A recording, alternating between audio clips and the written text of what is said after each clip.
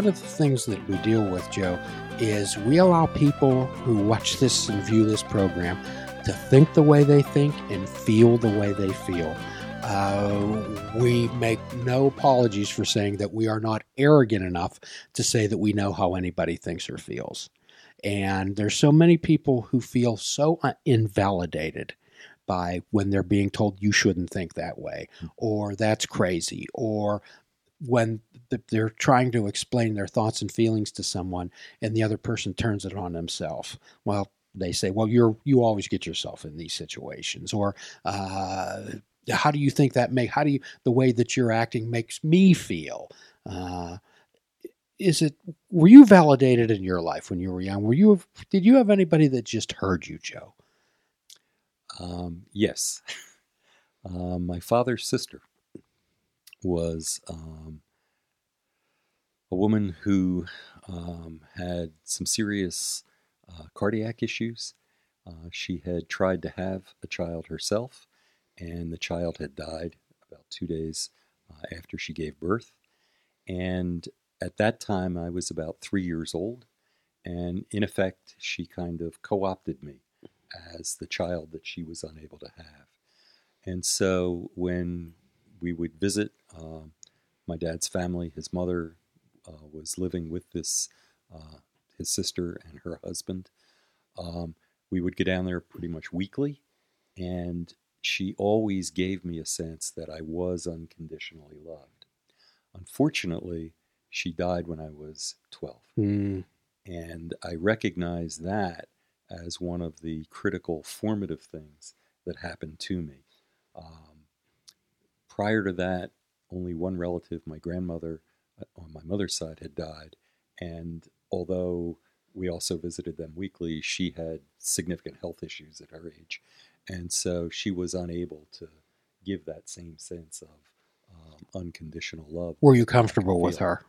I think I've probably found her a little more intimidating. Mm-hmm. In the family, on my mother's side, she was regarded as the general. Mm-hmm. And that's a very different temperament than what I got from this one aunt. That's what I mean, the aunt. Yeah. Did you feel comfortable with her? Oh, absolutely. Mm-hmm. Absolutely. Did you feel like you were being heard? Absolutely. Okay. Yes. So that's our hope, that people get that type of sense of belonging, that it's too often that young people's feelings and thoughts are discounted because, oh, they're young. Oh, that's a phase. They'll get over it. What people could understand is that people's thoughts and feelings, no matter how old they are or what their age, are as significant as anyone of any age. A heartache to a 16-year-old is as significant or even more significant than, let's say, a heartache to a 40-year-old. I saw a documentary recently on Fred Rogers and his TV show, and it was very clear that his principal objective in that show was to make children feel that they were loved, and the way he did that was by making them feel that they were heard. And I think that's an excellent formula. In this documentary, it pointed out that at one time, after the show had been running for a number of years, he tried to do a comparable show for adults, and they couldn't connect the same way that the children could, because that experience of being heard had not really been a sufficient part of their experience. Mm-hmm. So how do you explain that to people? How do you try to incorporate that in people's lives, not only to listen to their own bodies and listen to themselves, but pay close attention and be present with others? Well, I think until one achieves a sufficient level of self-acceptance and self-compassion, that I'm okay as I am, regardless of the shortcomings that I might have, even if my body doesn't seem perfect according to whatever the advertising standards are. Until I can do that, it's going to be very, very difficult for me to accept other people in that way. Because as I think you were suggesting earlier, we tend to project our own sense of inadequacies onto other people. That inner critical voice becomes the way we speak to other people. And so I always need to come back to this sense that for today, I'm okay as I am. I can do these things. I don't need to do these other things. and that's fine.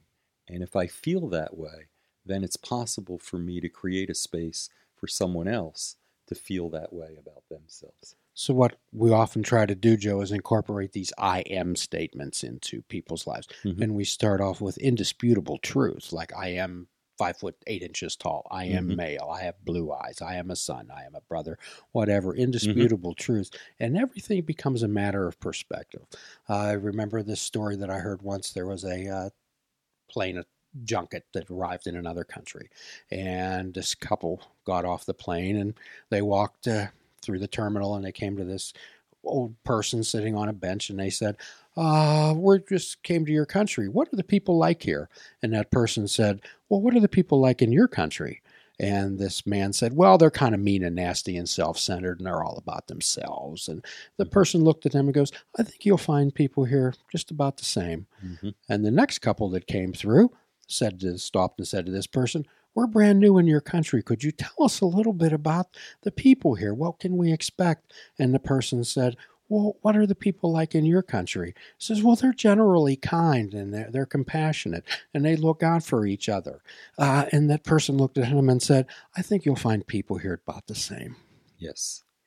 And I think that's what I had in mind when I said, when we love ourselves, when we have that compassion for ourselves, we then see that in other people, and we encourage that to be part of the way that they respond to us. And when we do that, we find that it's much easier then to respond to them. So here's the teaching point here. How does a person start that journey when they have such a low self-concept and low self-esteem about themselves? How does a person begin that journey, Joe? Generally, you have to find among the people that you're already familiar with somebody who seems to have that potential, somebody that you find yourself feeling more comfortable with from the get-go. And when you share with them the problems that you're experiencing about yourself, you can trust that they will recognize that. They'll be able to share their own feelings as well. Mm-hmm. That's not always readily available. It doesn't always happen within your immediate family. It doesn't always happen among your classmates or whatever while you're in school, or your neighbors while you're there. But if you have some degree of a sense of, let's say, safety in your neighborhood, then it's possible that you'll be able to identify someone in that circle of people that will give you that sense. So let's say in your life, you don't have to give details or name individuals, but how did that happen for you? Well, in spite of the fact that I lost this aunt at a very young age, or relatively young age, there were other people in my neighborhood, friends that I played with. They weren't always classmates. They may have gone to other schools, but I had a sense with them that we had enough compatibility that I could talk about what was happening with me, and then allow them to talk about what was happening with them, and using that common ground then as a foundation for building up this sense of both trust and mutual compassion. Unfortunately, we also moved after this one aunt died, and so all of those childhood friends that I had were pretty much out of reach. Mm. And I think that was probably the second step in my So challenge. it takes a lot of courage for a younger person to make themselves vulnerable. Yes, it to does. be able to share that. And quite often, if a person gets, let's say, burnt once or twice, they become very reticent about sharing things, and they begin to develop some real trust issues. Yes, they do. And it becomes that much harder.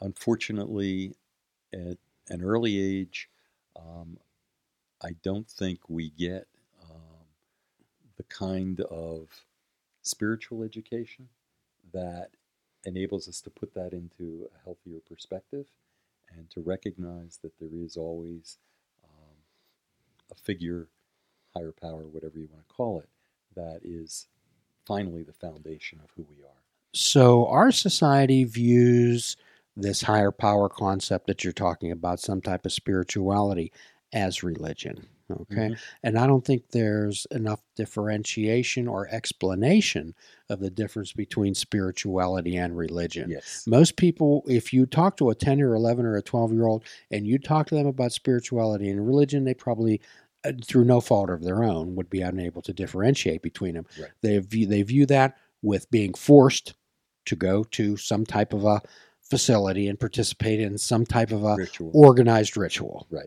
Okay. Right. Which most people rebel against. Right. And rightly so.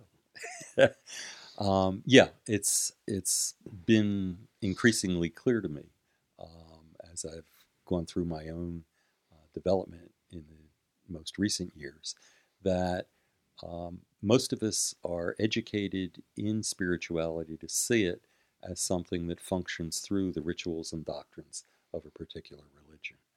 And what I'm really talking about here is a sense that is intuitive. It's a sense that whatever that spiritual, maybe just call it spirit, is something that we each have within us. We sometimes identify it with our heart, but it's definitely at the center of what keeps us alive and helps us to thrive. And I think as a child, we get some sense of that, but it's outside of our religious education. So, for example, if I am outside and it's a beautiful day and I'm just, going for a walk or a bike ride or something like that, and I'm able to pay attention to the whole natural world. Paying attention. Let's stop right there. Let's break this thing down. Okay. Paying attention. Right. So I'm there and I'm conscious of the impact that just being in this natural environment is providing for me. So how would you describe that to a 6, 7, 8, 9, 10, 11, 12-year-old? How would you have them participate in that experience? What would you suggest they do? Okay. Go for a walk with someone. Okay. And share what it is that they're experiencing on that walk, what it is that they're enjoying about it. And that can include the company that they may have brought with them. But also, it means just getting a sense of, here's a tree. What is really nice about that tree? Here is a field.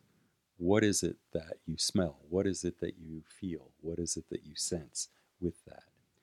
And the kind of sensation that provides a sense of joy or happiness in that environment is, in fact, the kind of sensation that one should be getting from an awareness of spirit. So what you're talking about now is not trying to get to a particular destination, but to be in the journey. Right. Okay, and paying attention on purpose, labeling and describing, slowing down, and that is the essence of being in the moment. Right. So, and of course, we live in a world that seems to be on hyperspeed, and we have to get somewhere very quickly.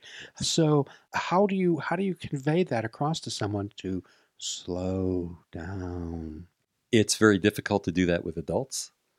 I think with children, they have a lot of natural energy for the most part, and you want to allow them to enjoy that, but you also want to talk to them about how that felt while they were doing it. Keep their awareness honed.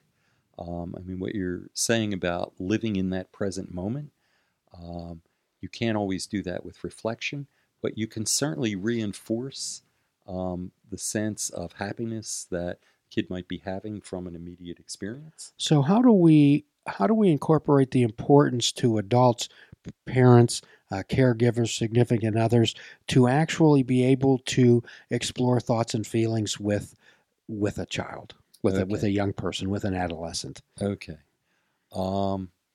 It has to I can't tell you how important I think this is. I think it actually has to begin before adolescence. Yes.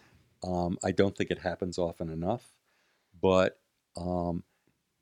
every parent should be able to spend time with their children and pay attention to them. Let them know that you're interested in what they're thinking or what they're doing or what they're worried about, whatever that might be.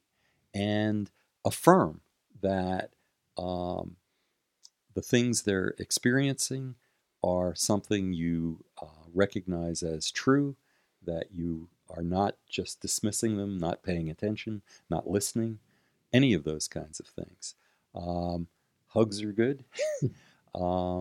If you feel like you want to sing with your kid, sing with your kid. Give them those kinds of experiences that they can share with you as a parent.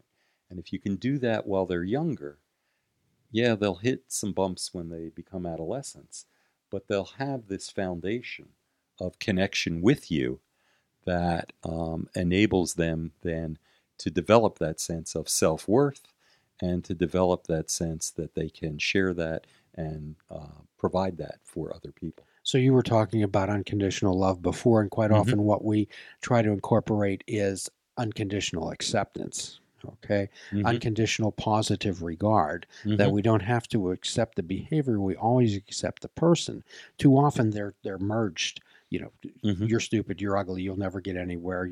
If you keep doing this, you're going to end up a bum or whatever. Okay, the idea is that every child is a pure, beautiful person, and if we separate the behavior from the person and say, Johnny, I love you, however, the behavior, that might be something we want to look at. Okay, unconditional positive regard. How many parents, how many people would say to someone, you can tell me anything. You can always come to me with anything that's on your mind. However, when you do, then they go to DEFCON 4, all right, and get very excited. Or how often does a father come in and say, what's wrong with her? Why is she being like that?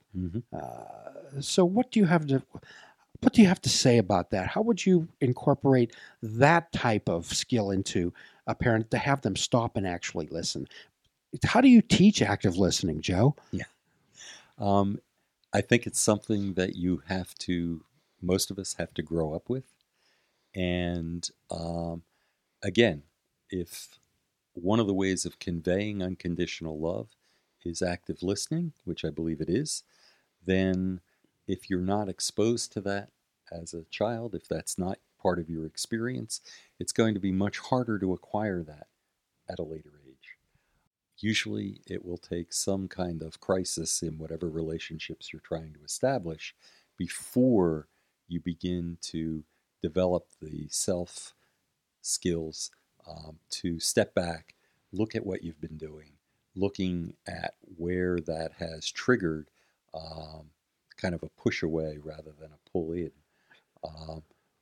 with someone else. So you and I are talking about, we're looking back in hindsight on accumulated life experiences. And it's kind of easy for us to look back, and because of all the tumultuous events that both you and I have been throughout in our lives, to land up where we are right now. So there's an old 12-step term, Joe, and as everyone out there knows, I'm in long-term recovery. You can't read the label from inside the bottle. Right. Okay. So how do you help people understand, to be able to, hey, I understand you're upset in this moment. However, let's step back and look at the situation. How did you incorporate that in your life? I'm sure it wasn't always there. Right. And part of that, of course, is what I've been learning through 12-step recovery. A lot of it has also been through my yoga practice. I actually started doing yoga before I came into recovery, and one of the most important things it taught me was basically to be aware both of my body and my thinking in the moment. If I wasn't paying attention to what was going on at that exact moment, I wasn't living it. So we all had to go through something to arrive here. Okay, we're all products of our past. It's our past that propels us to the future. So could you share a little bit about your life early on and how you traveled through, what you did, where you landed at, some of your, maybe more of your significant life experiences? Well, I already mentioned the one aunt who died when I was relatively young, but old enough to have appreciated what she had provided for me in terms of emotional acceptance and what I would call active listening.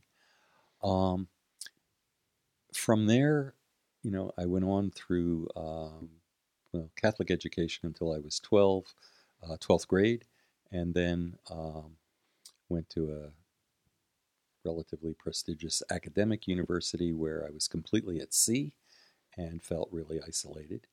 I was also at that time wrestling with my definition of my sexuality. I grew up in a particularly homophobic cultural moment in the United States and felt very threatened by that. That's a significant factor in anybody's life that perhaps you don't need to go into many details, but there's a lot of fear, there's a lot of alienation, there's a lot of self-doubt, there's a lot of self-searching, introspection, and also you're getting bombarded with perhaps false facts and information. Well, certainly a lot of negativity. Yes. And it was not something that was calculated to build up self-esteem at all, and definitely reinforced my sense of being threatened by other people. You felt you were being threatened. Right.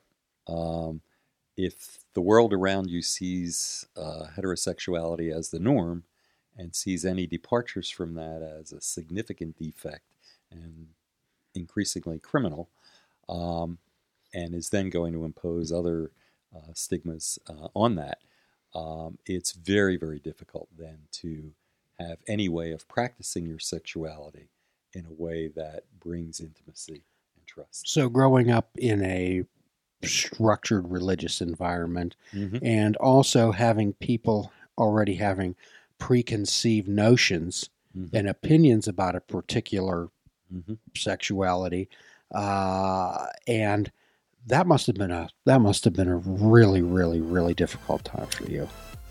Yes, and it went on for decades.